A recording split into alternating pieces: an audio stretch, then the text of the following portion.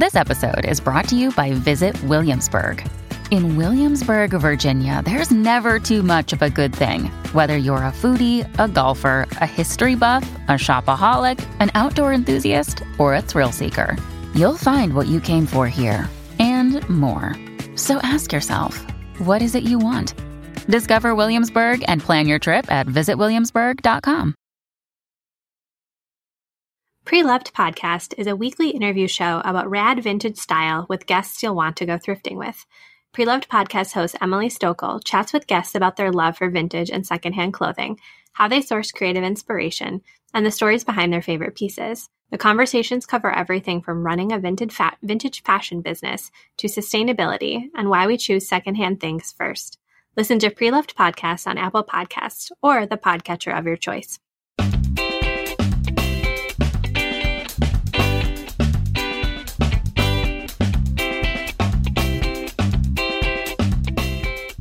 Welcome to For Real, a bi-weekly nonfiction books podcast that puts the spotlight on books that tell it like it is, or at least try to. We'll cover new releases, backlist finds, and more. For Real is a Book Riot podcast and is hosted by me, Kim Ukura, and fellow rioter Alice Burton. We're recording this week's episode on Friday, July 19th.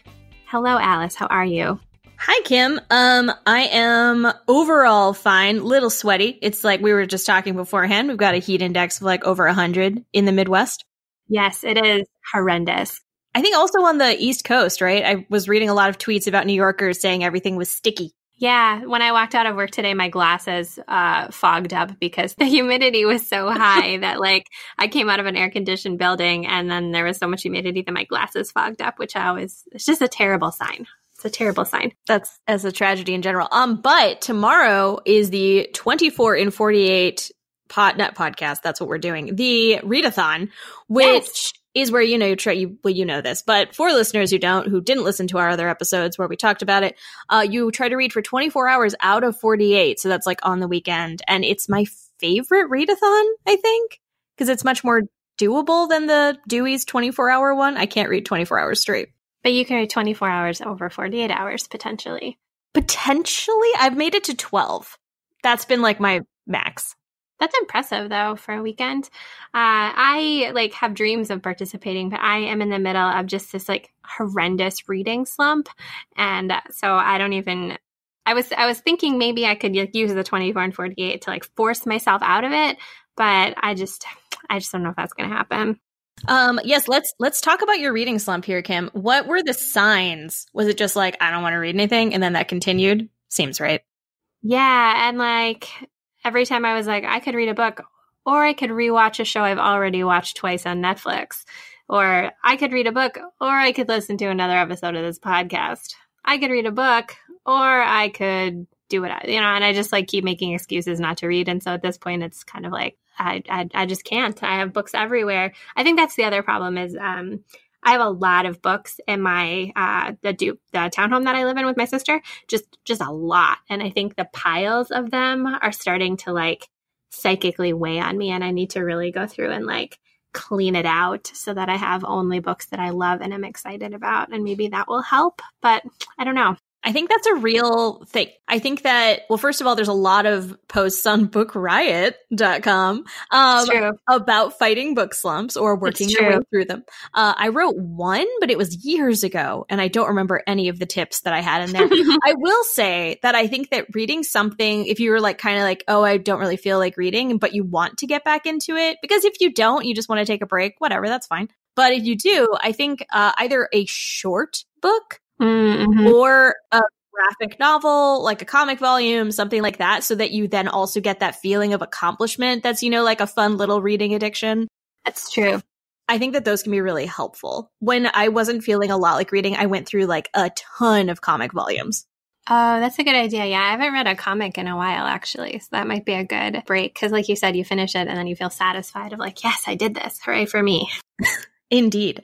And with that, our first sponsor for the episode is Becoming Superman by J. Michael Straczynski. In this dazzling memoir, the acclaimed writer behind Babylon 5, Sense8, and Marvel's Thor, which Kim and I both love, reveals how the power of creativity and imagination enabled him to overcome the horrors of his youth and a dysfunctional family haunted by madness, murder, and a terrible secret. Raised by damaged adults in abject poverty, Joe found refuge in his beloved comics and his dreams, immersing himself in imaginary worlds. As an adult, he learned to tell his own stories where everything could come out the way he wanted. But even as he found success, he could not escape a dark and shocking family secret. So this is a must-read, not just for fans of Babylon 5, Sense8, World War Z, and the Thor and Spider-Man comics. But though Becoming Superman does give a first-hand look behind the scenes at these titans of sci-fi storytelling, it's also the memoir of an artist who overcame incredible childhood trauma to find astounding success. So again, that is Becoming Superman by J. Michael Straczynski. Thank you for sponsoring. I do love a book that has murder and madness in the description or the subtitle, although like contemporary books, it's always hard, but that does sound really good. All right, so we will shift gears and get into new books, which is a segment where every podcast we talk about books that have recently come out or coming out soon that we have read or are excited about. And so I am going to go first, and the first book that I want to talk about is called The Wild Conjectures on Math and the Pursuit of the Unknown by Karen Olson, and it came out July 16th from FSG. And this book is it's a dual memoir and a biography. So the memoir portion of the book is about the author's kind of college fascination and obsession with math and learning math and exploring it and all the things that you can get out of that. And the biography half is about the Weil siblings, who were two French radicals and thinkers. So Simone, the sister, was a philosopher and a mystic and a social activist. And then Andre was the brother, and he became an influential mathematician. And so it's a biography of these two thinkers kind of alongside her own story. There's also stuff in it about kind of creative living and creative lives and how people have made their own life paths and creative lives over time that I think are really interesting. The part I have enjoyed the most so far, like the part about the Weil siblings is really interesting, and it's just like two people I don't know anything about and kind of this whole French radical thinking community that's really interesting. But it's making me feel really nostalgic for the time in college when you had the time to just like go down weird rabbit holes of very like obscure intellectual thinking. And as you were doing it, remember feeling just like you were like the first person who had ever had these thoughts and like how exciting that was. And like, we don't get to have that feeling very often, I think, as adults, even when like it clearly wasn't true. Like everyone had these thoughts before, but she just has this really compelling way of describing that experience and her love of how she experienced that with math. So there's this one quote I want to read that I really, really like. And it was, "We were a small band of students, giddily, exhaustedly trekking through an abstract moonscape, helping one another across patches of ice or fighting over which direction to head next." And she was using that to describe her math study group. And that part of it has really been, I've really enjoyed that part of it so far. So it's his biography, but it's also kind of an exploration of like what it is to learn and like have these intellectual pursuits around math. So that is The Wild Conjectures on Math and the Pursuit of the Unknown by Karen Olson. Okay, I'm really glad that you picked that because I have looked at that book and I was like, haha, no, because I only looked at the title. Oh, I thought it was just like a book about math.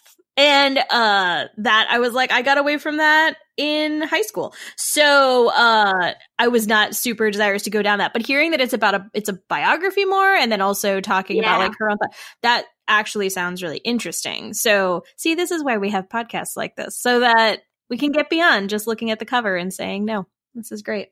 My first pick for new books for this week is They Called Us Enemy by George Takei. It came out July 16th.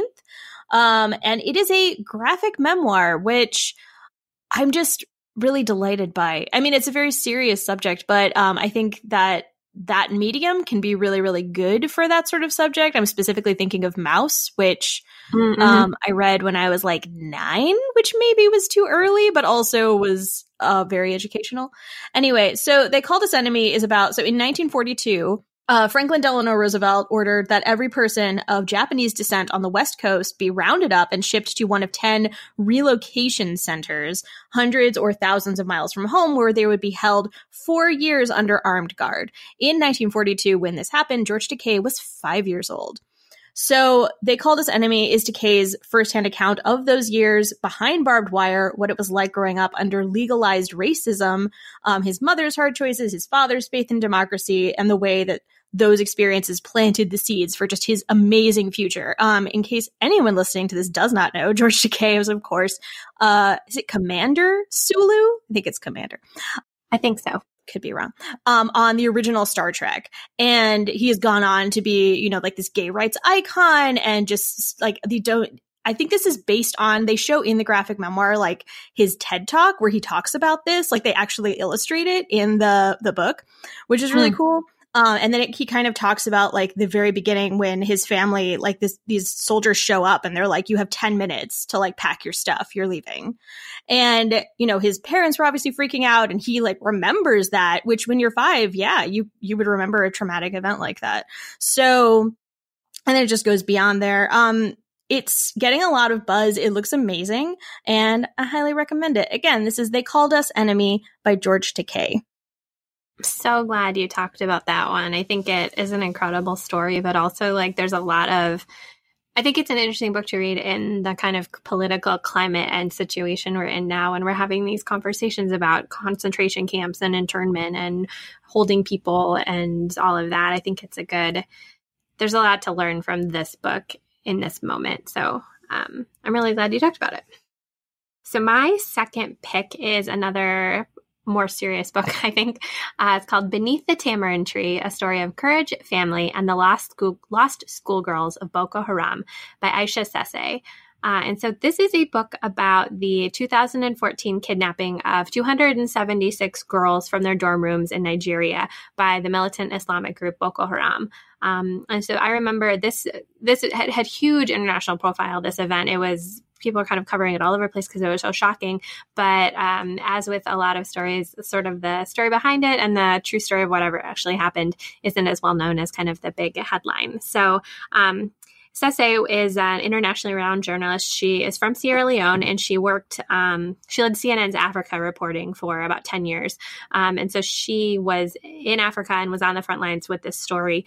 And she is kind of maybe the best journalist who could tell this story. So she looks at the experiences of 3 girls. She kind of interviews them in depth and gets their stories, and then also looks at kind of the inadequate responses to the event. She looks at the way that journalists responded to it and kind of gives a critique of how the event was covered in the media, and kind of just gives the whole full story of this shocking 2014 event that we kind of know about but really don't know the whole story of. So I haven't gotten to read this one yet. I keep waiting for my hold at the library to come in, and it hasn't, and I'm just waiting on edge because I think it looks great. And of course I love books, international books by journalists. So this book is Beneath the Tamarind Tree, A Story of Courage, Family, and the Lost Schoolgirls of Boko Haram by Aisha Sese. Oh, dang. I did not know that was coming out, so thank you for picking it. Yeah, I remember like we would get those like social media pushes about, you know, like kind of the big points that some people were telling. But yeah, I don't know anything beyond that. Speaking of beyond, this is my segue for my next title. My next pick is In the Valleys of the Noble Beyond, In Search of the Sasquatch by John Zada. Came out July 2nd. I am very into any kind of cryptozoological book. This one seems to have somewhat more literary merit than some, so here we are. So essentially, it focuses on the Great Bear Rainforest, which is in the central and north coast of British Columbia, which is the largest intact temperate rainforest in the world. I think my brother visited it and said it was very, very cool. So it has a crazy number of species there. It's got these 1,000-year-old cedars and humpback whales, obviously not in the rainforest, but like off the coast. And then these white spirit bears, which I looked up, and they're normally black bears, but there are some white bears, and then they play this large role in mythology of the area. So they also are in this rainforest. So according to local residents, there is another creature living in the woods, and that is the Sasquatch. So for centuries, people have, talked about this creature, this like hairy bipedal man ape that's supposed to live in the dark center of this forest. And so John Zada, the author, has always been obsessed with Sasquatch. And so he decides I'm going to go to the rainforest in the Pacific Northwest and find him or her. Who knows? Could be a lady Sasquatch. Probably is if it's still around after all of these centuries. Anyway. So he goes and he interviews all these people, including members of the area's First Nations, a former grizzly bear hunter who is now a nature tour guide. And he basically turns it into this, life experience quest. But the focus that we should all have is on his quest for the Sasquatch, because what if it's real? What if it's real? I don't know. He probably didn't find out, but he probably got some good stories from the people that he's talking to. Not that far in yet. But anyway, that book again, which you should definitely read, is In the Valleys of the Noble Beyond, In Search of the Sasquatch by John Zada. You can't see this, but I just have the biggest smile on my face because that just sounds so delightfully weird and great. So good. I love that you love all this weird stuff like that. It's one of my favorite things. So good. All right. So a little bit of an abbreviated new book segment this week, I think, because, I don't know, it seems like there's a little bit of a lull kind of in the July-ish area before we get into the fall releases. So there's definitely a lull. Yeah. So we're a little short on that. We're going to lean into our second segment. But first, we have our second sponsor. So this week's podcast is sponsored by Late Migrations, A Natural History of Love and Loss by Margaret Rinkle. And so this is a tender and life-affirming memoir in essays that celebrates the exuberance and astonishment of the natural world. I just really love that phrase. So these nature essays are interwoven with family essays, some that are very brief that read like little meditations. And Patchett has said that this debut has the makings of American classic. And Richard Powers, who's the author of The Overstory, called it a compact glory. So readers who look to Mary Oliver to illuminate their grief, heartache, and rapture for the world will also turn to Rinkle. In this book, she suggests there is wonderment to be found in what seems ordinary and in what we all share. For in both worlds, the natural one and our own, the shadow side of love is always lost, and grief is only love's own twin. So Margaret Rinkle's brother, Billy, contributed to this book by creating collages that complement the renderings of the natural world and the creatures that she adores. So it's printed in full color, and it is just a beautiful thing to behold. It's recommended for readers of H is for Hawk, Wool Gathering, and Anna Dillard's Pilgrim at Tinker Creek. People will find that in this book. So that is Late Migrations, A Natural History of Love and Loss by Margaret Rinkle. What if you were just walking around with your friends in a forest and you were possibly in search of Sasquatch and you were like, I just really love the exuberance and astonishment of the natural world. What if you just trotted out that phrase and they were like, wow, is that your normal speech type? It doesn't seem like it based on our previous experiences. I probably couldn't say that, but I know some people who could, for sure. Oh, that's true. That's like a personality thing. Some people do speak like that. I envy that. That's fine. Not me, but here we are. All right. So this week's theme is especially topical. I feel like we lined this one up super good. I'm very excited about it. And that is the moon. So today we're recording on July 19th. Tomorrow, July 20th, is the 50th anniversary of the Apollo moon landing, which is so exciting. So we thought that we would talk some books about space. And given that it is the 50th anniversary of the moon landing, there have been a ton of books out this year about the moon landing and about the Apollo program and all of that. So we're going to try to cover a few of those. But first, I want to make sure we highlight a book that is a little bit older that you may have heard of, and that is Hidden Figures, The American Dream and the Untold Story of the Black Women Mathematicians Who Helped Win the Space Race by Margot Lee Shetterly. And this book came out in, I think 2014, but don't quote me on that because I didn't write it down. But it is about the Black women who contributed to NASA. So during World War II, the aeronautics industry needed people. And so they started hiring Black women who had degrees in math to help them do their calculations. And after the war, they were hired by NASA to work as human computers. So they were a whole division of people who used pencil slide rules and adding machines who calculated the numbers that helped launch rockets into space.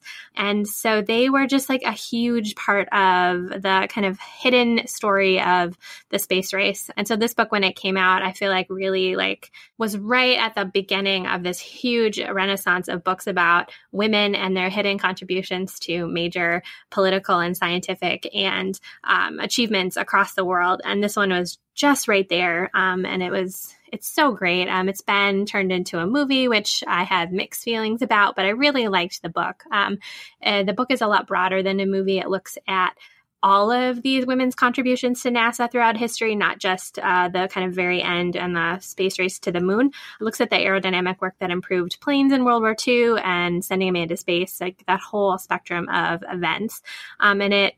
I appreciated that the book acknowledges that there is a lot of racism at work in America at the time, probably still is, but also explored how individuals, teams, and families pushed against it in their own ways. So it is really good. If you're listening to this podcast, you're probably not someone nervous about reading nonfiction, but I have recommended this one to a lot of people who are not huge nonfiction readers because I think it reads really easily and has a lot of good stuff. So it's a little older, but definitely a great space race book. Hidden Figures, The American Dream, and the Untold Story of the Black Women Mathematicians Who Helped Win the Space Race by Margot Lee Shetterly. I was all set to talk about how much I love the movie, and then you were like, I have mixed feelings about it. That's fine. That's fine, Kim. I think it's just one of those, the book is so good and has so much detail in it that the movie just, can't capture, and it has to kind of simplify things, and I think it's a little bit more saccharine than the book is. So that's just why. I don't think it's a bad movie by any stretch. It's just I thought the book was better. I mean, I'm glad that you've actually read it because I obviously have not. Maybe that wasn't obvious. I haven't read it. But I do remember, I guess my main takeaways were there were a number of really great, empowering feeling scenes and very emotionally moving scenes, which I really appreciated. And also everyone's costumes were gorgeous and so good. Janelle Monáe looked so good. So, they all did, but I remember specifically being her dresses are all beautiful. Not that this is the point. Okay, yay, women in space and doing math. Science, who also look amazing while doing it. Exactly. They can do all the things. Well, not all the things. That's an unrealistic expectation. Okay, going off the rails. We're fine. With space. Did I tell you? So my dad is a professor of aerospace engineering. And which is something that I do not care about other than, hearing what his latest work is. But last time we got dinner, I got drunk and challenged him on whether the moon landing was real. And I just thought it was funny to be like, well, how do you know? And he was just mainly confused about why I would say that. He wasn't even mad or pushing. He was just like, what? Why? Anyway, okay. So my first pick for our moon segment, which is really great, is Moonbound, Apollo 11 and the Dream of Spaceflight by Jonathan Fetterworm, which is a very fun name.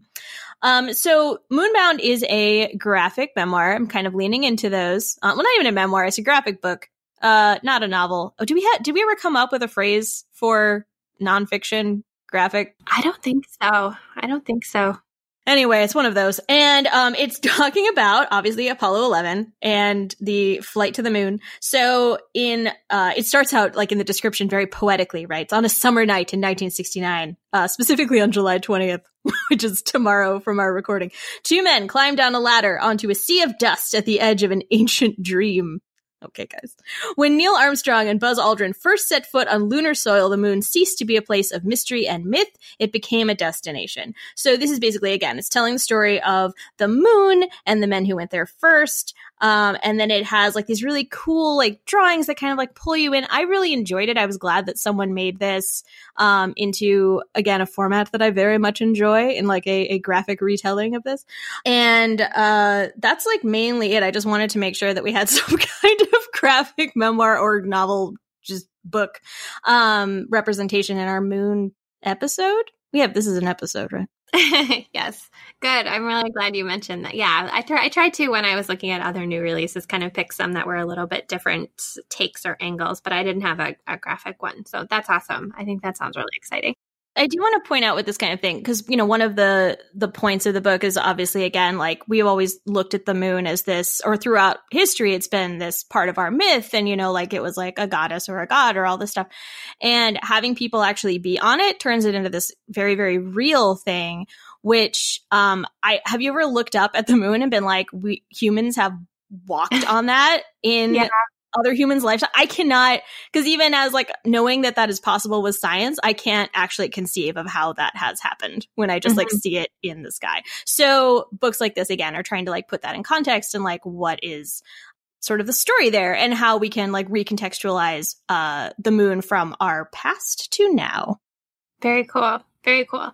So the first book I want to talk about is called, the second book I want to talk about, but this is the first 2019 moon landing book, is American Moonshot, John F. Kennedy and the Great Space Race by Douglas Brinkley.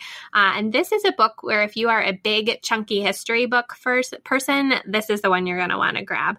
It is 576 pages long and the type is really small and there's a lot in there. So his take on it, or his approach to the story, is to look at kind of use a biography of John F. Kennedy, the president who issued the challenge to get to the moon by the end of the decade. And then, so it uses his story and kind of connects it to the people who actually tried to make that happen. So it looks at the political, cultural, and scientific factors that fueled the development of NASA and the Mercury, Gemini, and Apollo projects. And then it looks at how Kennedy's involvement is part of why the space race and the space program actually even happened. How his vision to make it a top priority was important, how he fought political battles to make it a reality, and all of that. So this is about a book that really connects Kennedy and the space race together in a way that I'm not really seeing in some of the other books that I was looking at. So I started to read it, and the writing is really good. He really clearly sets up this argument and this kind of perspective on it about Kennedy and his connections to it. And I think if you are a person who wants to like really dive into that whole experience and you're a person who's interested in like presidential biographies and that kind of chunky history book, this is probably going to be, of the books we're going to talk about, this is the one I think you'd want. Probably not one that I will get around to finishing because I really struggle with big chunky history books like that, but I think it might be good for other people. So that is American Moonshot, John F. Kennedy and the Great Space Race by Douglas Brinkley. From what you read of it, did it cover basically why the space race was important? Like why we needed to beat Russia to the moon? I think it's going to get into it as to like why Kennedy made that argument. And so, yeah, I think it is going to get there, but connecting it very much to Kennedy and his vision and his kind of dreams for the country and stuff like that. Oh, that's really nice. Awesome. Yeah, when you were saying first it was like over 500 pages, like this big history book, I was like, that's not Kim's favorite. So I'm glad you did that. Like, I'm probably not going to finish it. Follow up. No, that sounds awesome. My next pick is, so I was trying to find a book about Margaret Hamilton, and there aren't any that aren't just like tiny biographies for children, which I'm glad those exist, but I haven't found any full-length adult biographies of her. So Margaret Hamilton, for those of you who are unaware, you've probably seen a photo of her floating around. She's got like long 1970s hair and like big 70s glasses, or I guess 60s glasses in this case. And she's standing next to this giant stack of like papers and binders and stuff. And what that is it's the, I think, code for the software that was on Apollo 11, like the computer software that was like making a run, because Margaret Hamilton was director of the software engineering division of the MIT Instrumentation Laboratory, which developed the onboard flight software for Apollo. She's incredibly amazing. The fact that this happened in the 1960s is so cool. I feel like she and Katherine Johnson are both kind of the women mentioned the most when talking about the Apollo 11 mission. So this book is that I found a thing about Margaret Hamilton in is Galaxy Girls, 50 Amazing Stories of Women in Space by Libby Jackson. I think I've tended to stay away from like these, you know, like X number of stories about like awesome women, blah, blah, blah. But in this case, I think I don't know that much about women in space, and this seems like a really good like primer for that kind of thing. So it's got these really beautiful illustrations for the different women, and it's just this compendium talking about these 50 inspirational women who helped fuel some of these amazing achievements in space exploration from the 19th century. Yes, the 19th. Until now. So obviously they talk about Ada Lovelace, who we have talked about on this podcast before, because how can you not? So Byron's daughter. And then it kind of just comes up to talks about NASA chief astronaut Peggy Whitson, who is the record-holding American biochemistry researcher who has spent the most cumulative time in space, which is like, that is so many words that, well, biochemistry, I don't know. Anyway, so, and then they talk about how, you know, Neil Armstrong, when he got off of Eagle, this lunar module, he talked about one small step for man, but how he would not have reached the moon without the help of women. So it's like, yeah. And talks about different careers like astronauts, mathematicians, engineers, physicists, test pilots, and aerospace psychophysiologists, which is a career. So I think, whether you're an adult or if you have like, I don't know, like maybe like a 10-year-old who you're like, I would maybe like to show her the different possible career paths open to her, I would recommend this. So again, that is Galaxy Girls, 50 Amazing Stories of Women in Space by Libby Jackson. That sounds extremely delightful. I kind of want to buy it. Like, I was just looking at it and I was like, yeah, this looks great. And now I'm like, oh, maybe I should own that. Yeah, it looks awesome. And I think like all of the books we're talking about, like they're very heavily centered on the men who are part of the Apollo program and the space race. But like women have huge contributions to this that we are not spending enough time talking about. So I'm really glad you mentioned that one too. So the next book I want to talk about is the one that I personally am kind of most excited to read. It's called Apollo's Legacy, Perspectives on the Moon Landings by Roger D. Lanius. And this one came out May 14th from Smithsonian Books. And this is the one that it felt most up my alley because it is a history of the race for the moon, but also it puts that history and legacy in context and also kind of shares other versions of the moon story. So his argument is that sort of the most common story about the space race and the race to the moon is like a story of triumph, that the United States beat all of these other countries to the moon. We had these amazing technological achievements, our revolutionary spirit and our inventiveness and all of that is what contributed to us winning the space race over the Soviet Union. And that is kind of the story that I think most of us learn and that a lot of us talk about. And that's kind of the one that is most prevalent. So in this book, he talks about that story and where it came from and how much of it is true and how much of it kind of isn't, and like gives that context, but also looks at 3 counter narratives about the space program and the space race that were also happening at the same time, but that don't get as much recognition in our sort of contemporary understanding of this whole movement. And so one of the counter narratives is about the criticism from the political left about the space program.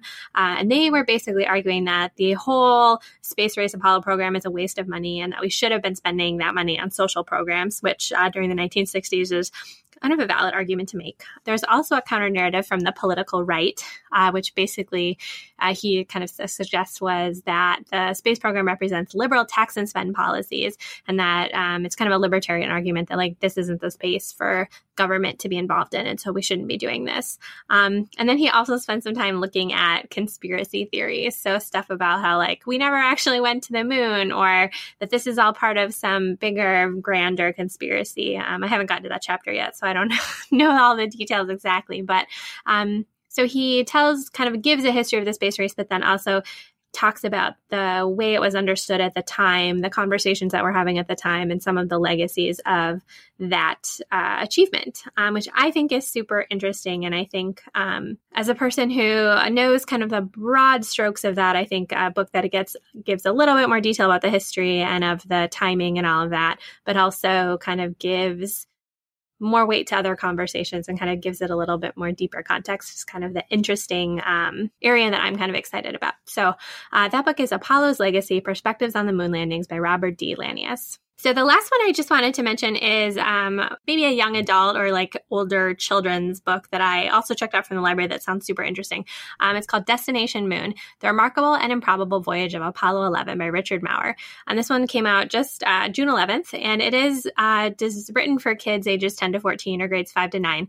And it gives kind of a good comprehensive history of the space race and the space program, starting with fighter pilots in World War II, so that he can trace the origins of the Apollo program to World War II. So soldiers, engineers, and a man who would become president, and kind of their experiences in World War II, and then how that led them into the space race. So it's really entertaining. It has a lot of photos. It has cartoons. It has these cool sidebars that kind of give information that doesn't really fit into other parts of the chapter. It does look at the people behind the scenes as well as the astronauts. It has a table of contents and kind of this cast of characters to give some overview of everything. So I think it'd be a nice kind of comprehensive look if you're, have a kid who's interested, or you just kind of want something that's a little bit easier to read. I will say the bummer of it that I noticed as I was kind of poking through it is that the cast of characters in the front, it is, from what I can tell, all dudes. There are no women mentioned at all in kind of the main characters that he suggests he's going to write about. So that to me is kind of a bummer and a missed opportunity. But in other respects, I think this looks like a really interesting one, and it got some good reviews in Kirkus and School Library Journal and stuff like that. So that is Destination Moon, The Remarkable and Improbable Voyage of Apollo 11 by Richard Maurer. Oh, that's nice. Except for the, not mentioning any women. Yeah. That part's not great. But giving a easy to understand, kind of comprehensive look, that's good. Yeah, I thought so. I thought it was a good kind of compliment to the other books that we've talked about, kind of giving a range of approaches and that kind of thing. So it kind of rounded it out for me. I wanted to end our moon segment by naming titles of books about moon conspiracies. Because I don't want to actually recommend any of these books. They all look somewhat ridiculous. But, okay, there is The Moon Landing Hoax, The Eagle That Never Landed, right? So there's that. That's great. One Small Step, there's a question mark. The Great Moon Hoax, and The Race to Dominate Earth from Space. So... Ooh. If you're interested in that, there's that. Also, The NASA Conspiracies, The Truth Behind the Moon Landing, Censored Photos, and The Face on Mars. So that book's trying to do it all. Then there are two more. Dark Moon, Apollo and the Whistleblowers, which I'm kind of wait, what? I don't know what anything applies to, just Dark Moon. So that's presumably, right, there's some kind of shady thing going on. And then the Apollo and the whistleblowers. Do you think the whistleblowers are the ones who exposed the truth, quote unquote, that we didn't land on the moon? Oh, I'm thinking Dark Side of the Moon. Isn't Dark Moon from The Legend of She-Ra, TV show? Maybe it's Bright Moon. Whatever. It's fine. Okay. And then the last one, which I like it because it just kind of says it, is We Never Went to the Moon.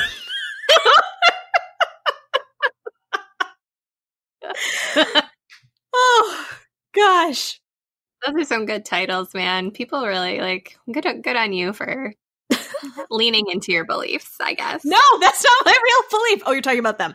Oh yeah, no, not you. No, I don't need it out there in podcast land that I don't think we landed on the moon. I do think we landed on the moon. Just to clarify things, but these titles are all great. So just wanted to share those with our fantastic listeners.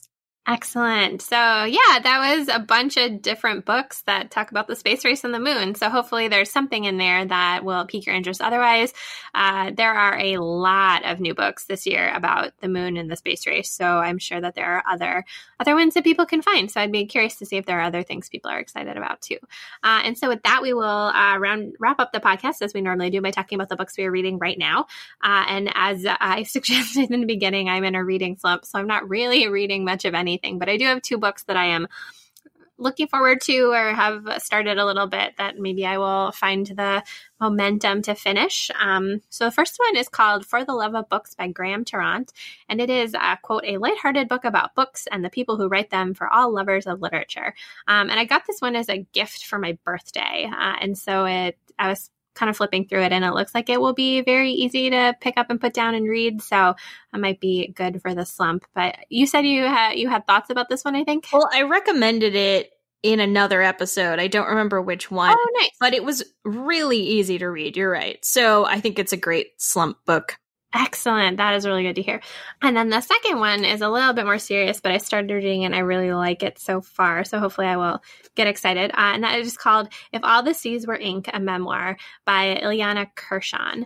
And it is a book about a young woman who, in the wake of a divorce, decides that she is going to do the Daf Yomi, which is a practice of reading a page daily from the Talmud, a book of rabbinic teachings spanning about 600 years. So it is a practice that people can try, and Jewish people, anybody who's participating in it across the world, all read the same page on the same day. And when you do that, it takes like 7.5 years to get all the way through reading the entire thing. And so this is her memoir about her experience with that practice. And it's recently out in paperback, which is kind of why I got on my radar and I kind of picked it up to just see. And it is just like so interesting. I think stories about like daily practices like that I find very fascinating, and like sort of the way that this book has been part of her life, and the study of this book has been part of her life for such a long time through a lot of different changes is really interesting. So yeah, I like that one so far. So If All the Seas Were Ink by Ileana Kirshon. That's so nice that they all read like the same thing every. Oh yeah, I was because I looked it up because I was curious that if like you just start and then you go, but actually there's a specific schedule for it. And so anytime you join, you start on the page that they are on, and then you kind of get to the end of it. And then I guess you would continue on until you get back to your end again, which I just think is so fascinating that you could have this whole practice that you could just kind of come into and be on the same page with all of these other people around the world and do that. And actually, if I remember correctly, the next cycle of it actually starts in January 2020, I think. So that kind of fascinated me too. That's like a book version of, when you're at a museum and they have a movie playing in a room and like it's on a loop. So you just like start wherever, and then like people like leave at the point where they had like picked up initially. Yes. Yeah. It's like that. Okay. Anyway, my current read is The Orchid Thief by Susan Orlean. I thought this whole time that it was a novel. It is a true story, and it is bananas. They made a movie out of it. So I was like, this is probably fiction. Doesn't Nicolas Cage star in it? Yes, he does. It's very weird. Yeah. So I started it and I was like, wait a minute, this is nonfiction. And then I was like, this is amazing. So yeah, I mean, there's a reason that this book got so much buzz and then the movie got so much buzz. It's really, really good. So yeah, Orchid Thief, loving it. Yeah, the movie was called Adaptation, and it was about him trying to like adapt the book, but it's also like about the book, and it's yeah. Oh, that's it. Yeah, the movie wasn't called it. It's all coming back now. Thank you, Kim, for that clarification. See the movie Adaptation, everyone.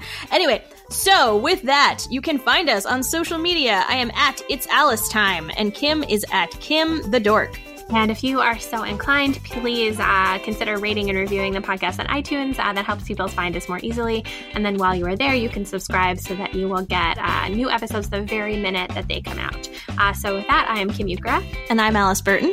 And we thank you for listening to this week's episode of the For Real Podcast.